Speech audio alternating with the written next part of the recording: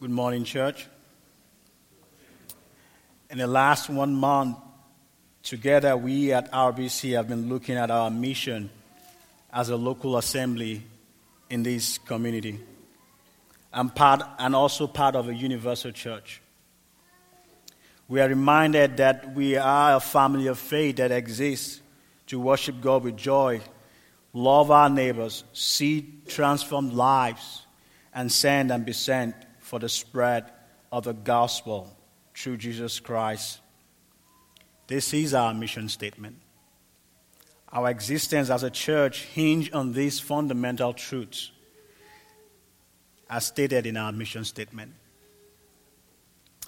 Also, we established that our commitment to making disciples is because we want to extend the good news of Christ's redemption, rescue, and transformation of the world to people all over the world, so that as many people as possible are brought into fellowship with the triune God. That discipleship means learning, loving, and obeying Christ. In defining a disciple, we said a disciple is one who submits his or her mind, heart, and will to Jesus Christ in faith and repentance. I think it's worth reminding us that we said that disciples are made by the word of God being spoken, expounded, and set forth as the authoritative, sufficient, inerrant, divine revelation that it is. Not to forget that also we make disciples by seeking the blessing of God's Spirit upon the word that is spoken, so that people can become obedient to Christ, not just in their soul, but also in their body. And also we said that by serving together as God's people and striving towards God's purpose is key to discipleship making. Well, what does this look like in practice? We said we must step out of our so-called comfort zone and engage unbelievers around us and evangelize them. For those unbelievers that God graciously and sovereignly saves and joins to our fellowship, it is vital that they become established in the excellent doctrine of Scripture. They need to move beyond only consuming the basic elementary doctrine and to be instructed in the deeper things of the faith. And as they embrace weightier matters of truth and grow in the pursuit of holiness, we said that they are equipped to use their spiritual gifts to expand God's kingdom by making disciples of others. Finally, last week, Pastor Sam helped us to see all who are involved in the discipleship making process. We saw them in different capacity, and that these are just stages of spiritual growth, not that one believer is better than the other. But one of the main points of last week's sermon is the role of the mature ones in discipleship making, the pastors and the elders, and all the lay leaders. They are committed to lifelong learning. Now, this point lays the foundation for today's sermon. So the title of our sermon today is, Where Are Disciples Made? And our text is from the book of Matthew, the last chapter 28, verses 16 to 20. The key words for our worshipers in training this morning is church, gospel, and ministry. In answering the last question of our discipleship manifesto, where are disciples made, we said, and I quote, discipleship is not just what happens in one-on-one conversations, but in every spare, nook, cranny, and corner in the life of Christians.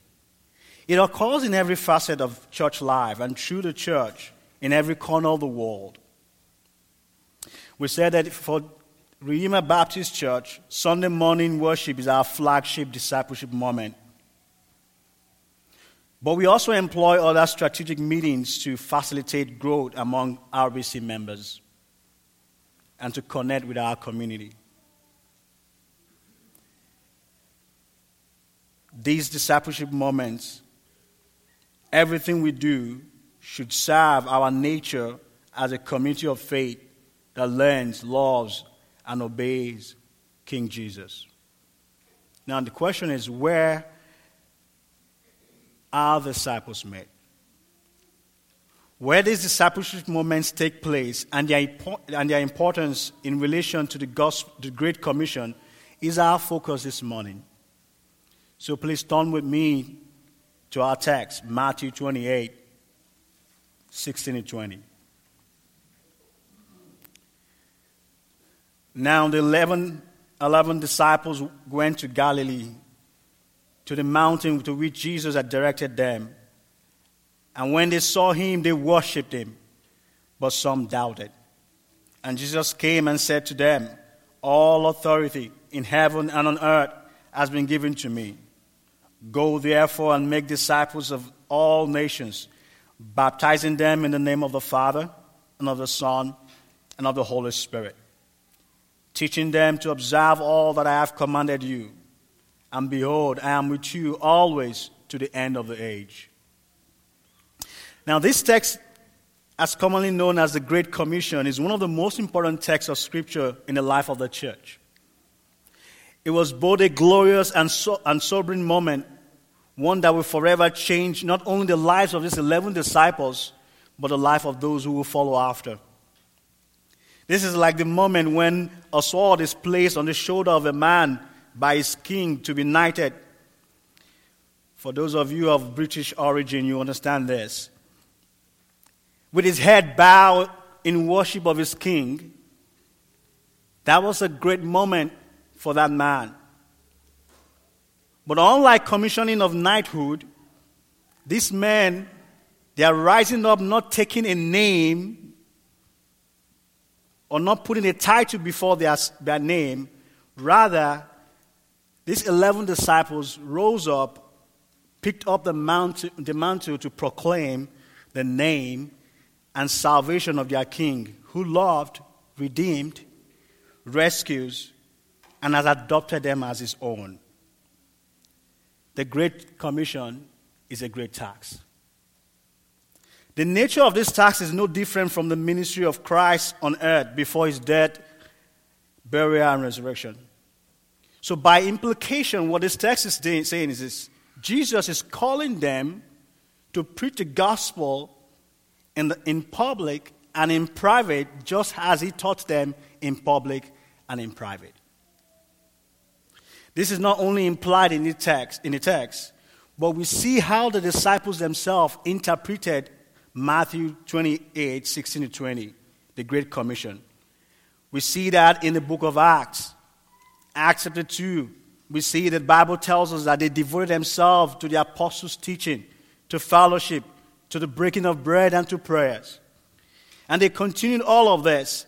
And they said day by day, what did they do? They attended the temple together, breaking the bread in their homes. So they interpreted these both in the public ministry and the private ministry of Christ. In Acts 5, we saw also that every day in the temple they met, and they also met from house to house. So please consider with me 2 points as we answer the question this morning. And that is the public ministry of the church and the private ministry of believers. The public ministry of the church and the private ministry of believers. So first importance, let's look at the public ministry of the church as it pertains to discipleship making. In verse 10 of our text, Jesus told the women to tell his disciples, "Call my brothers, tell them to go to Galilee, and they will see me." They went to Galilee, to the mountain he had directed them, and they saw him. But 3 things is what are worthy of note here as we consider the public ministry of the church in discipleship making. First is the city he told them to go. The second is the specific location of that city. And third is the response of the disciple. Now, what city did Jesus Christ tell them to go? He told them to go to Galilee. And what's the significance of Galilee? As you already know, Galilee is the city where Jesus began his ministry. In Matthew 4, we saw, he said, now here, when he heard that John had been arrested, he withdrew into Galilee, and leaving Nazareth, he went and lived in Capernaum by the sea in the territory of Zebulun and Naphtali. And what was that? So that what was spoken by the prophet Isaiah might be fulfilled. The land of Zebulun and the land of Naphtali, the way of the sea beyond Jordan, Galilee of the Gentiles. The people dwelling in darkness have seen a great light. So Galilee is where Galilee is the same place that Jesus began to preach, repent, for the kingdom of heaven is at hand. Galilee is where he called his first disciples and preached to them also on the mountain. Remember the popular sermon, the Sermon on the Mount. It was here in this same location. His public ministry is characterized with teaching on the mountain and retreating to the mountain to pray. In the Old Testament, mountains are symbolic. They are a place of worship. Abraham, going to sacrifice Isaac, said he goes to the mountain to worship. Also, we see in the book of Exodus that God gave his people the law on Mount Sinai. The writer of Hebrews, encouraging the saints, writes about this. He said in Hebrews 12:18-24, for you have come to what may be touched. You have not come to what may be touched, a blazing fire, darkness and gloom, and a tempest. And the sound of trumpet and a voice whose words made the hearers beg that no further message be spoken to them. For they could not endure the order that was given. If even a beast touches the mountain, it shall be stoned. Indeed, so terrifying was the sight that Moses said, I tremble with fear. But you have come to Mount Zion, and to the city of the living God, the heavenly Jerusalem, and to innumerable angels in festal gathering, and to the assembly, what we interpret as a church, of the firstborn who are enrolled in heaven, and to God, the judge of all, and to the saints of the righteous, under the spirits of the righteous made perfect, and to Jesus, the mediator of the new covenant, to the sprinkled blood that speaks a better word than the blood of Abel. Now, what's the meaning of all of this? Why did I go to the Old Testament, and why did I come back here? What's the significance of all of this with regards to Galilee, with regards to where Jesus told them to meet him? What's the representation of the mountain with regards to discipleship making? Why did I go through all of this for us? It simply means this. The church is where disciples are first made. As Pastor Sam stated last Sunday, and I quote, he said, discipleship begins in the pulpit. The pulpit ministry of the church is the first oven that bakes men into disciples. It's no coincidence that Jesus commissioned his disciples on the mountain in Galilee, the same place where his public ministry began. Now, what does this mean for us? It's a reminder that Jesus will fulfill his purpose, that he will build his church.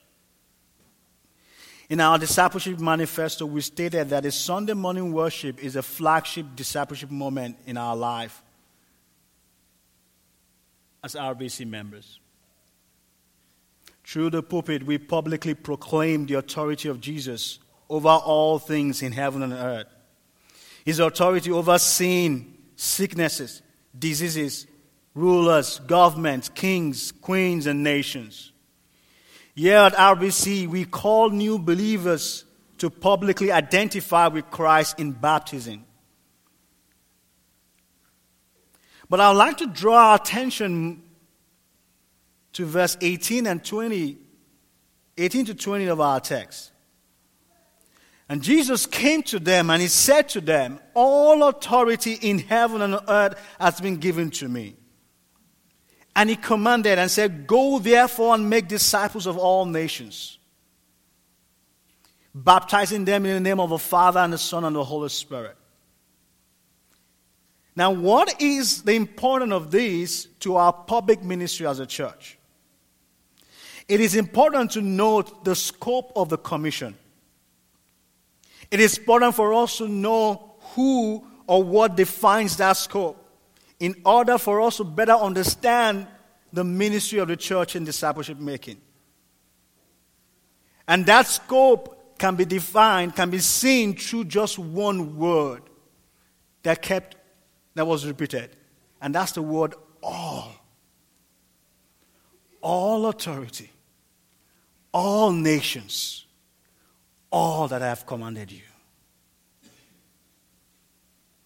Our Sunday morning worship, our Sunday school, our small groups, discipleship groups, student ministry, vacation Bible school, counseling ministry, Sunday evening service here at RBC, the Marrow Institute, our family camp as we call it.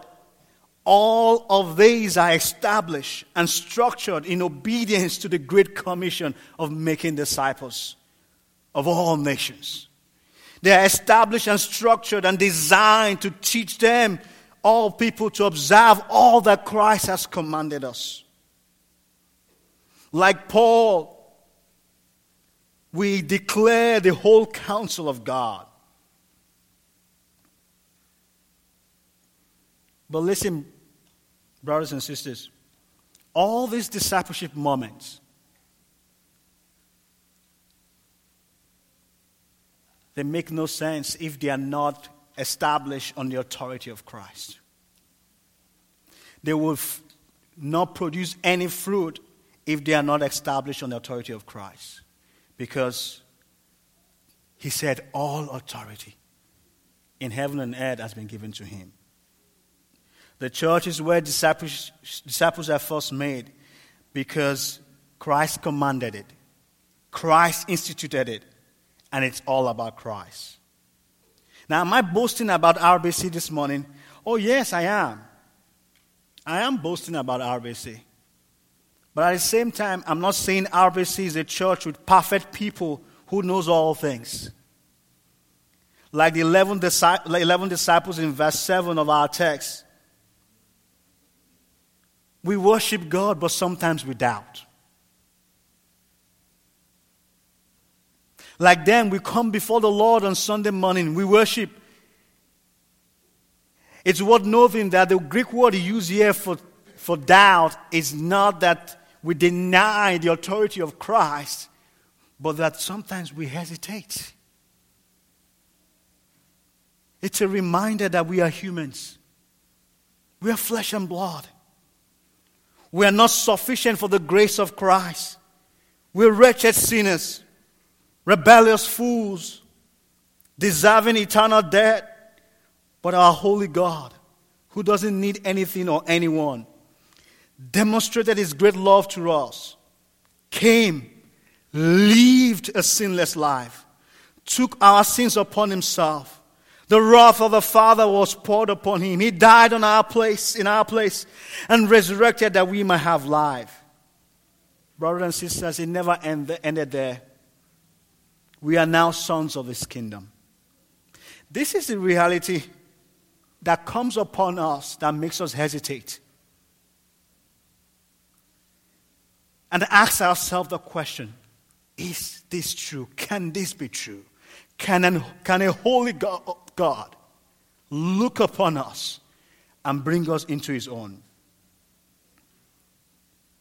Redeemer Baptist Church, we are the redeemed of the Lord. We have been tasked with the responsibility of making disciples for the one who has authority in heaven and earth. So, dearly beloved, Let us examine ourselves today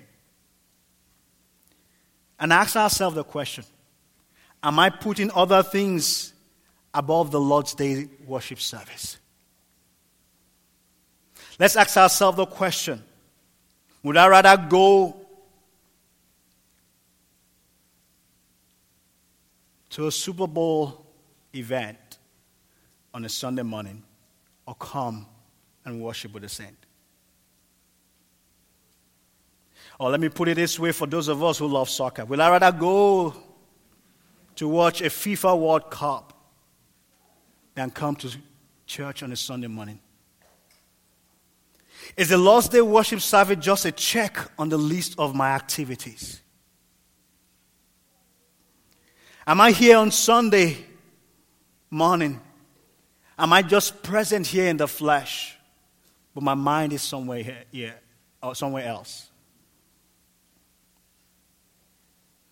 Am I thinking of planning the next vacation while the sermon is going on? Am I thinking of what we're going to have for dinner while the sermon is going on? Brothers and sisters, if we put a quarter of the effort we put in preparing for our vacation, preparing for that presentation at work, preparing for wedding ceremonies, baby showers, and birthday parties, these are good things. But if we put just a quarter of that in preparing ourselves for the Sunday worship, how great will the memories be? How great will it be that you can look back and say, what a great day it was. From the very moment that entered into church on Sunday morning, from the singing of the hymn, to the reading of the word, to the prayer and to the hearing of the sermon, what a great day it was. I implore us this morning to strive to be here every day, every Lord's Day rather. Brothers and sisters, our Sunday worship service is the most important gathering in the life of believers. To trade it for worldly pleasure, to trade it for temporal things, is to deny ourselves and others of this discipleship moment. I understand the fact that some of us have work that we do on Sunday. I get it. We bless the Lord for our first responders. We bless the Lord for the nurses and doctors. And for those who have to work on Sundays. But if we have to work every Sunday, every month, every quarter, every year, then that's a problem. If we choose recreation over the Sunday morning worship, that's a problem. These are good things. These are lovely things that we do with our families. But if it becomes a recurring thing that we do, and if it becomes something that we choose to do without thinking, just do it. If it comes easy to us to easily pick the recreation over Sunday worship, brothers, that is a problem. For the Lord has given us this day for discipleship making. And He has blessed the church and commanded the church that this will be our public ministry, that through the pulpit ministry, many will come to saving faith, and the church will be taught, and God's word will be taught to all nations. And you wonder, how do we as disciples, how is RBC teaching many nations? How are we making disciples of many nations? We are. I'm here before you. We are. All across the Atlantic Ocean, I'm here before you. We are. Through the word that was spoken, Pastor Nick took that word and he took it to Africa. not just anywhere in Africa, to the most populous black nation in the world. And today, a fruit of that is standing before you. We are. So let us together cherish this discipleship moment of our Sunday worship. Because the Lord is doing great things through weak people like us. So also as Jesus taught his disciple in the public by bringing them on the mountain to teach them, and as we are doing also similarly here through the pulpit ministry, Jesus also taught them in private. And this brings us to our second point this morning, the private ministry of believers. And I'm going to go back again to our discipleship manifesto. And I also encourage us to read that over and over again.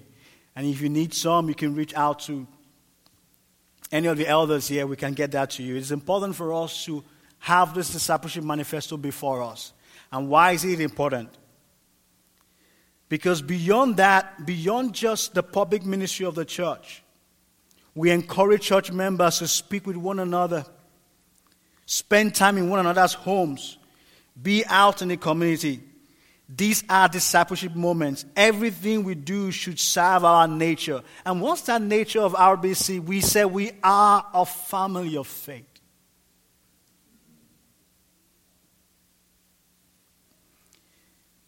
We are a family of faith. And these 11 disciples that Jesus called and gave the Great Commission to understood this commission to not just for them to preach in the temples, but they understand that this commission sends them also to homes.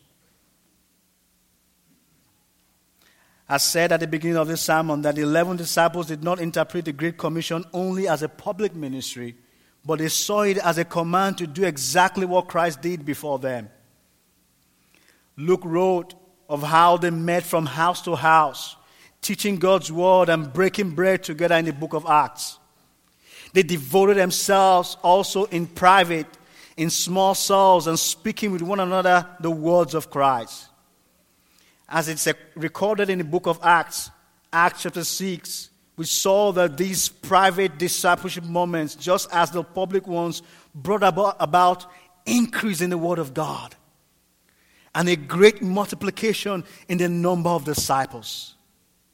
So the disciples increased and multiplied not only through the public ministry, but also the private ministry of breaking bread in the homes, the private ministry of meeting from house to house and speaking God's word to them, to one another.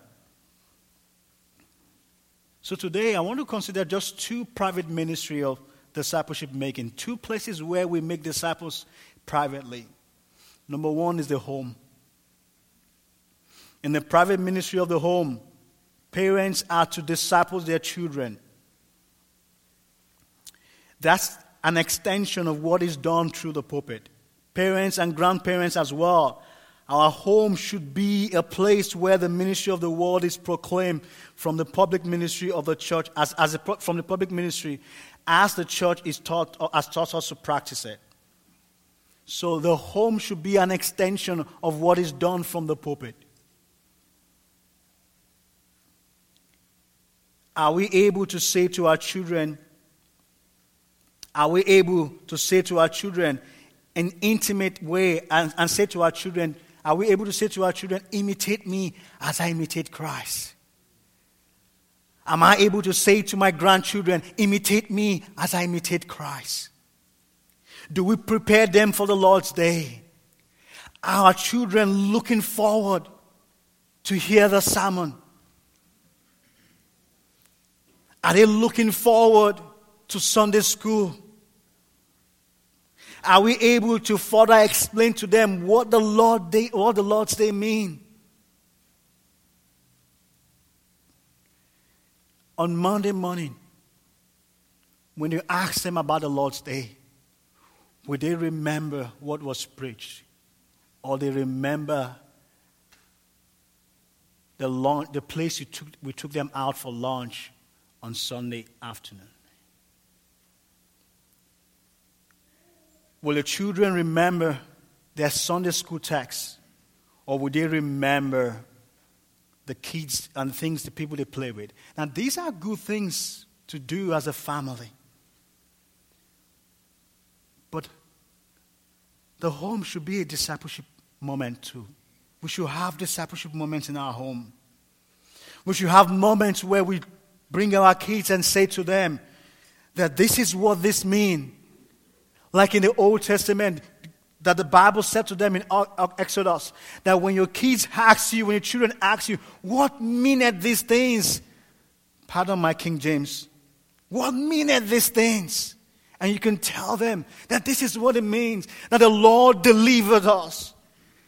So when our kids ask us, what's the meaning of the Passover? We can tell them, this is the deliverance of the Lord. When our children ask us, what's the meaning of the Lord's Supper? What's the meaning of baptism? What's the meaning of the preaching of the word? What is the meaning of these things? Are we able to sit them down and tell them that this is what this means? Are we discipling our children at home? Yes, we have said that discipleship starts from the pulpit.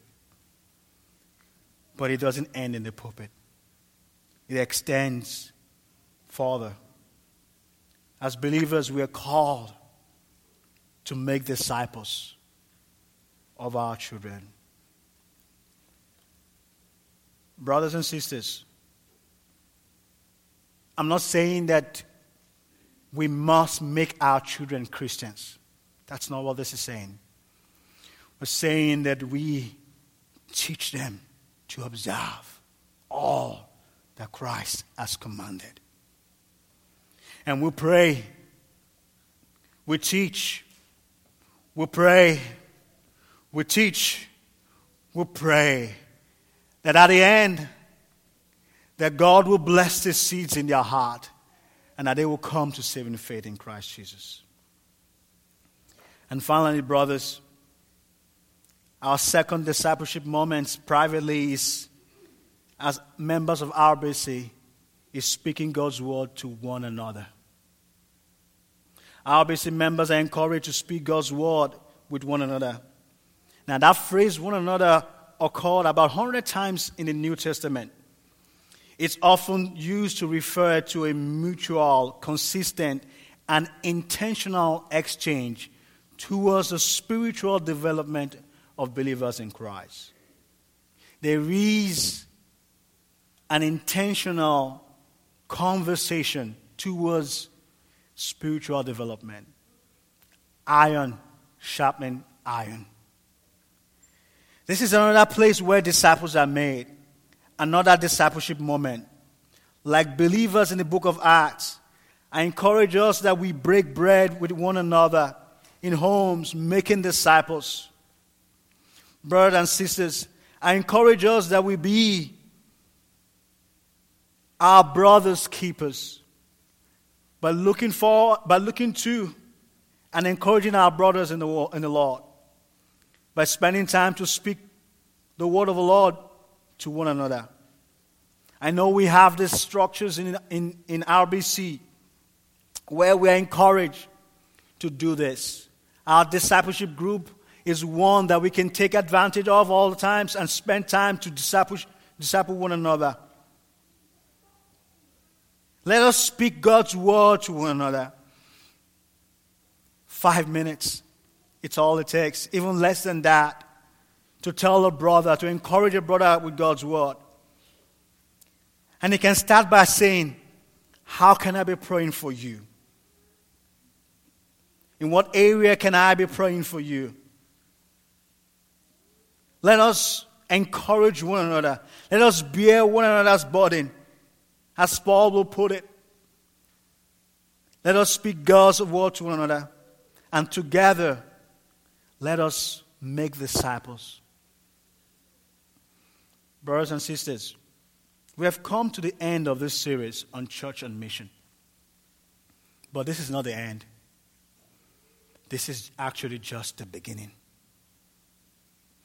On behalf of the elders, I say this. I say that this is where we stand today. Together with the elders, we say we are committed to making disciples by teaching the whole counsel of God, both publicly and in private, unafraid, unashamed. Brothers, I ask this today, where do you stand? Will you strengthen these bonds of our unity in the Spirit by seizing these discipleship moments and make it count? Count for making disciples. Count for seeking the lost.